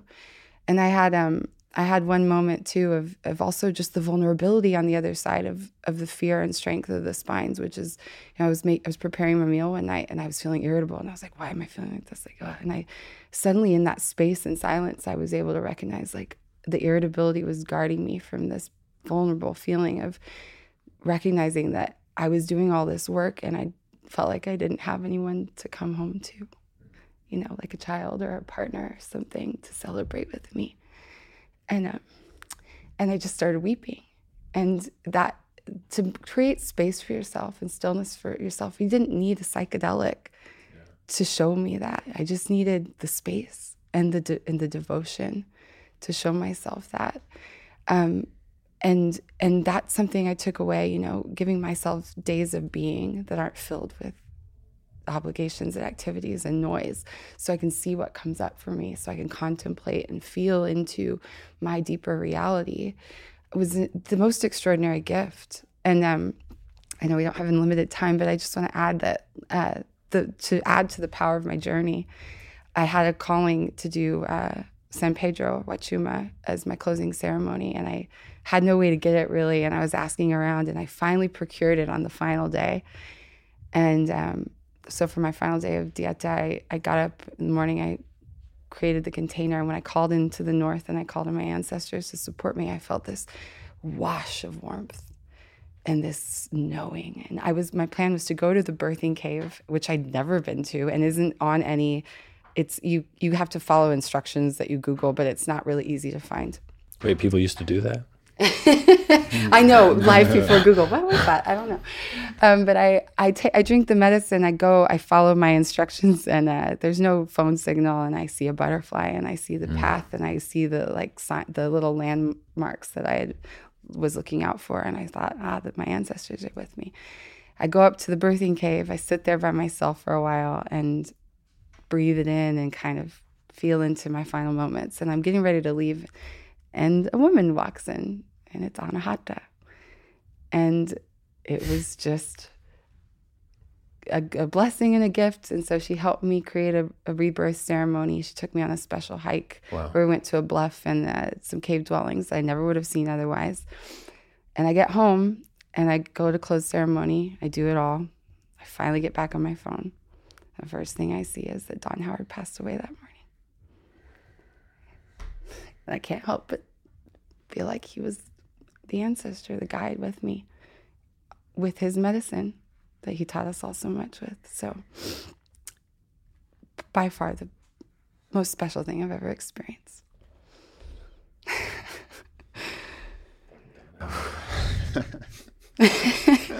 He's still with us. Yeah, where do you think we're going? Where do you think I'm going, brother? Exactly. I fell to my knees. Man, I should have gone before you. We need some levity. Let's bring it back. Well, I this has been a year where I've felt called to different medicines. I've really explored, and at different times with everything going on, I've used those tools alongside many other non-medicinal tools, from all the forms of meditation to Tai Chi to walking with you guys and gals. And but I think if I look back on the year, there's been some equal points that were different. The Soltara trip was really healing for me to experience that with you, Kate, and Christian and Tosh, because I felt with your presence that deep community that we've built here, and that was really important for me to feel, to know that it's not just this little triad that we have, that there is a large community here in Austin, and I feel your love, and to know that exists. And it's so special. It's not something it can be forgotten in the own ecosystem of a family unit within one roof, and I think having you there was really a big piece of that. It also, one of my intentions was to unpack any lasting jealousies that I had with Christian. And again, that circled back to my own belief. That's where I really started getting downloads in the medicine around that. And of course the challenges, like everything came up for me around that, us all being in the same room, anytime they would snuggle, things like that, I would feel like, well, where's my snuggles? That kind of shit. And what's funny, in talking to Christian later, he felt the exact same thing, you know? So you guys mastered it from the outside perspective, by the way. I was like, I want 2 boyfriends. Sign me up. But yeah, that was really, really powerful in May. And then I had this long stretch of really being in the doing of things. And I forgot about the medicine. I forgot about not just the plant medicine. I forgot about the medicine in general, how I take care of myself and tend my garden on a daily basis. And when we were out in Sedona, I had this feeling like I want to recreate this experience I shared with some amazing people before, where I had, a couple 100 micrograms of LSD on the mountain.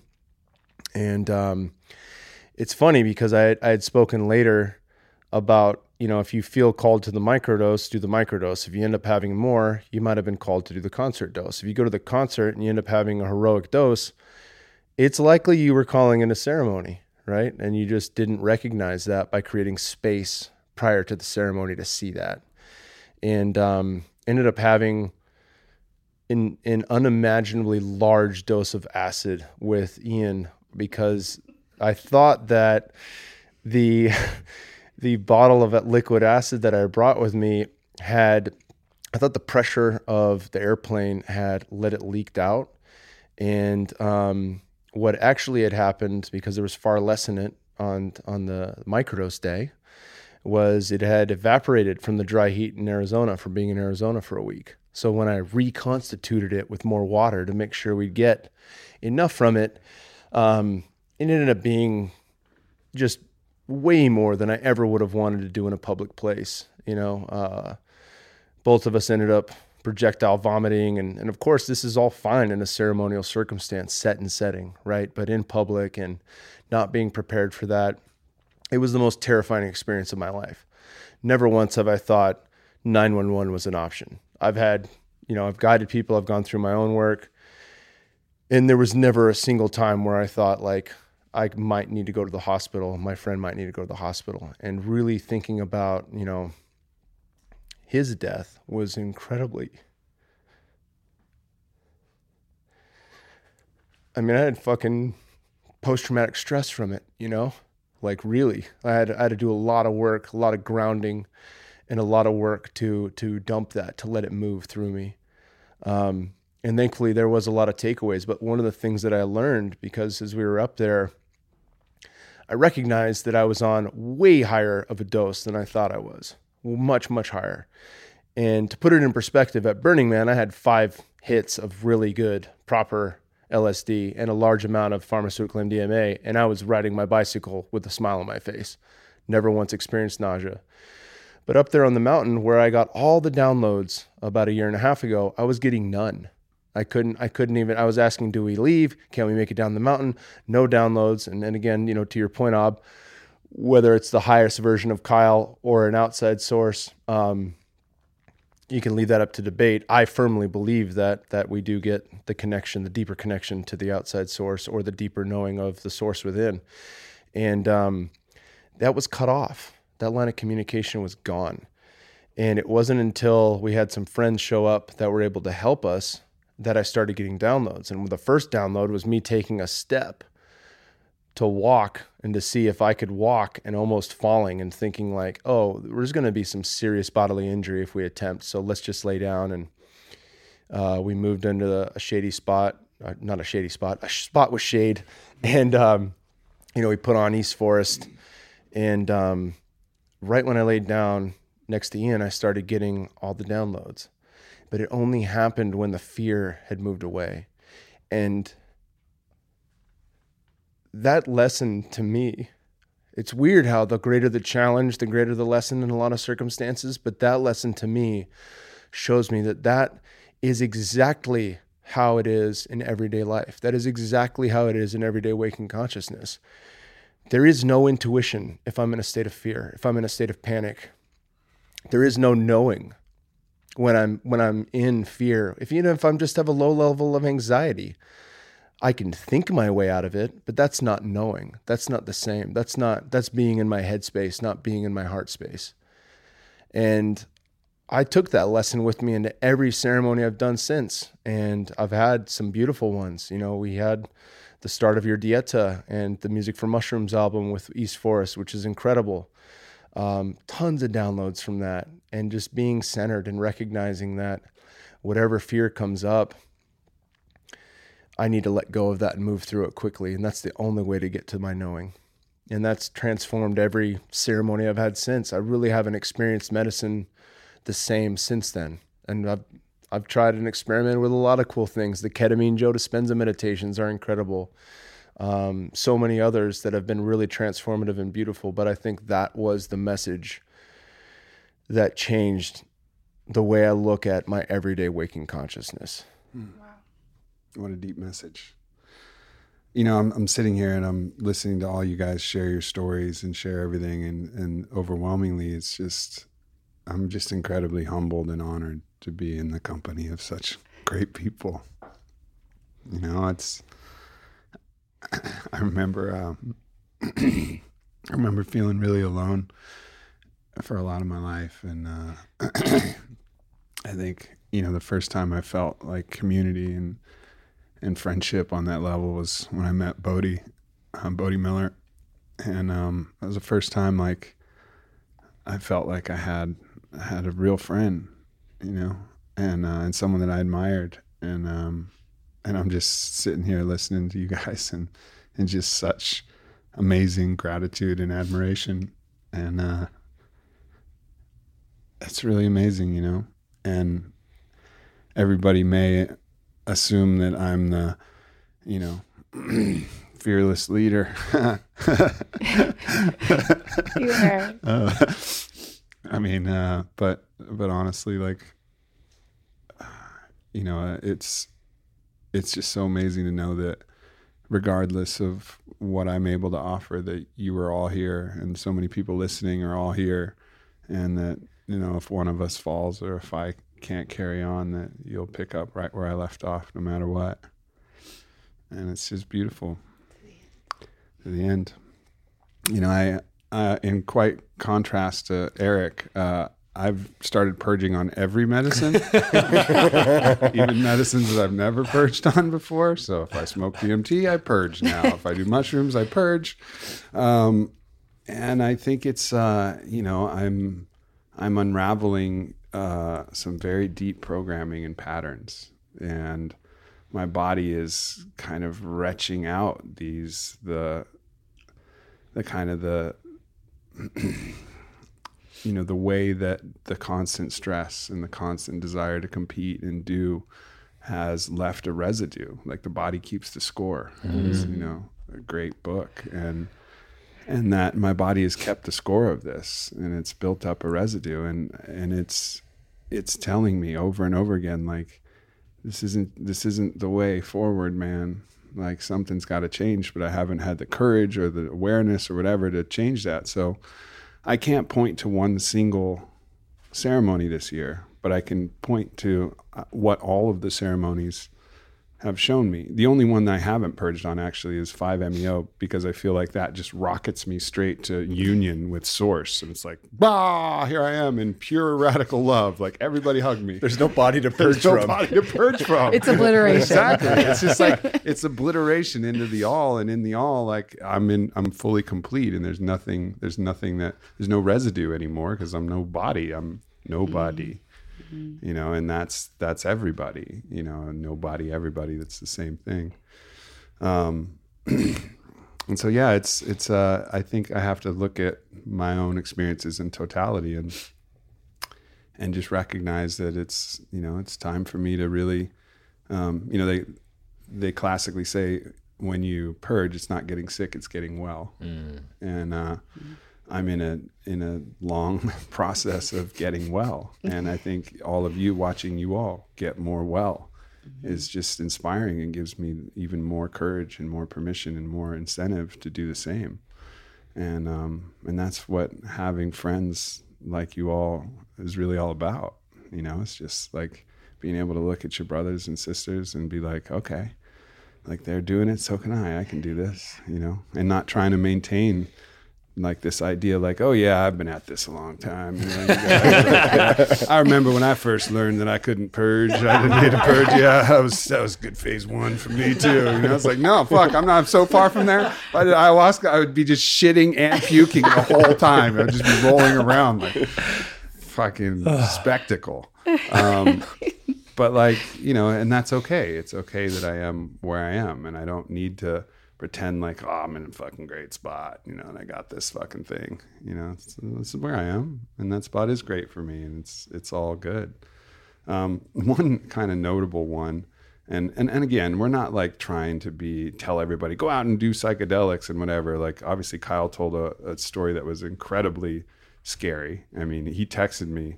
I remember I got a text from Kyle. I've never gotten a text like this. He goes, Aubrey, this is a life situation. And I go, my phone's in 16 dimensions typing it. I'm at the ranch just writing, and like he's like, this is a life situation. I'm like, what the fuck does that mean? And I knew it was bad though, because he's never not made sense before. I was like, fucking hell, does anybody have eyes on Kyle? And then I started getting some feedback, and I was really worried. I thought you fell. Like I thought you like fallen off the hike, and I was like, fucking, this is like, and I started crying in the kitchen as I'm making my fucking chili dogs. And it's funny because I was making chili dogs, but pretty much ate chili really dogs like every other meal out there in Sedona. But shout out to Caitlyn Fire Chili. Really good. But then then someone was like, oh, Kyle took way too much acid. I was like, oh, thank God. All right. He'll be all right. He'll be all right. It's like Alberto said, we can fix anything but dead. And I knew that can be a really incredibly challenging experience. But as long as you didn't fall, like you're gonna make it through. And it was obviously great to see you come in and be able to give you that big old hug, and Ian too on the backside of that. But yeah, I mean, one interesting experience I had was I had my first nitrous flood. Which was you wouldn't call it a psychedelic at all, and I'm not also recommending this. This is not a recommendation. Like whatever, you decide what you want to decide for yourself. But in the 5-MeO, what was so magical about it is the evaporation of self into the merge and the union with what you could call the all or unicity. You can use God if you want to, if you're comfortable with that word. I am.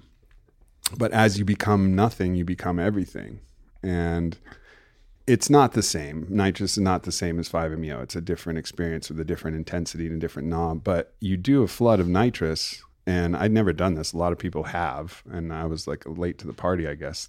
38, doing my first balloon of nitrous. But feeling my body again evaporate, I had a similar signature of like, oh, when I'm nothing, I'm everything, and it feels fucking awesome. And, like you got to that place. And I think for me, it's a place that there's just the deepest peace. There's the deepest peace in the evaporation of self, because the self for me holds so much anxiety and so much trying and so much doing. And so that was really interesting and surprising for me, because I thought it was like a party thing, and but it was actually really profound and just really helped me realize how, when you become nothing, like how much there is that's available. And when you get yourself out of the way. And so, yeah, I think that's an overview of my medicine journeys for the year. What a year. What a year we've had, right? Wow. What a fucking year. Well, thanks for doing this, everybody. Thank you. Love you guys so much. It's a total honor. Love you all. I'm excited to keep it going. Yeah, likewise. And, for those of you, we talked a lot about our Fit for Service. We're the, 4 long-term coaches of that program, the Fit for Service Mastermind. For those listening now, we're accepting applications for 2020, and I know I'm really excited just to see what other family comes through. Because Absolutely. Universally, like what we found was it wasn't just a group of people that we were coaching. This was a group of people that we were, pushing the same boulder with. And just like a real tribe that everybody ended up, ultimately falling in love with each other. And in this room right now are 2 people who are started off as members. I remember playing tetherball with Wyatt, and even though he's 7'11", I was still beating him at tetherball. But now he's here and doing an amazing job with the videos. Christian's come on and has been doing an incredible job too, and just the quality of human that we've been able to interact with, and watching how the group has also shown up for each other. You know, I just had a meeting here with 2 different members who didn't know each other, who formed a new business. It sounds incredible together, and a lot of people have done the same. And people are launching retreats and hosting their own masterminds. It's turned into something so much bigger. Yeah. And I absolutely. We're all in love with each other, and we want to fall in love with more people. More people, yeah. There's infinite love. It truly feels like there's something reaching through us, bringing together people in a way that's making ripples in a way that we can't see. And it's completely an honor to be a part of whatever this thing is, and it feels so much bigger than us. And just thank you to everyone who showed up this year. No doubt. And Aubrey, for you for having the audacity to think that we could do this, man. Thank you. Well, it took me a while. I remember I had the vision for this at Don Howard's, like the first time I did Wachuma. Yeah. And saw how going through that transformative Wachuma experience with everybody, because Wachuma is different than other medicines in that it's very communal. You're hiking together, you're walking together, you're exploring together, you're walking, rotating around the mesa together. It's eyes open. It's not eyes closed, your journey, the person next to you's journey. Like, you're all collectively in this thing together. And it was this call of like, oh, like if we could galvanize this thing, it could be far greater than the sum of its parts. And I didn't know what it was going to be called then, but you know, again, it came from Don Howard's words, which was to be fit for service, you have to be, to be of service, you have to be fit for service. Yeah. You know, something that he would always say. And that's where the idea was born. I was like, it starts here with us. And then ripples out. And the quote that comes to mind is, never underestimate a small group of people who think that they can change the world, because in fact, those are the only people who ever have. And that's what this feels like. Yeah. It's a special thing. So if anybody feels called to it, you know, it's not for everybody, and we get that, and we love, and we're going to share everything like we did here, all the lessons and everything we learned. But if you feel called for it, just apply and see if it's the right fit, and we'll talk to you and we'll see if it's the right fit for you. Can't wait to meet you guys. Yeah, likewise. Yeah. Well, some of you listening here will be hugging us in Tulum and Sedona and Montreal and Tahoe and all the places that we're going to go next year. So, and some of the existing people will still be there anchoring this new community too, which is going to be fucking awesome because I love those people. Yeah. We're obsessed with you. Yeah. All right, Caitlyn. Your Instagram, everything, where can people find you? It's at Caitlyn Howe _. That's CAITLYN HOWE _. So complicated. Apparently there's a lot of Caitlyn Howe. Who would have thought?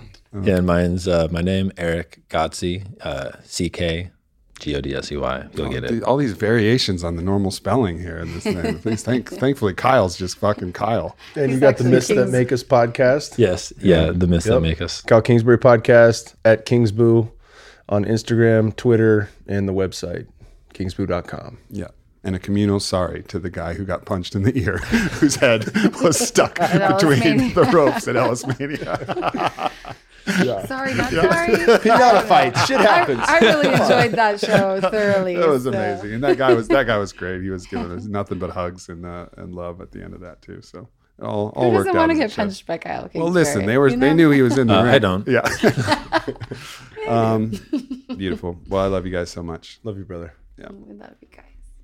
Peace, everybody.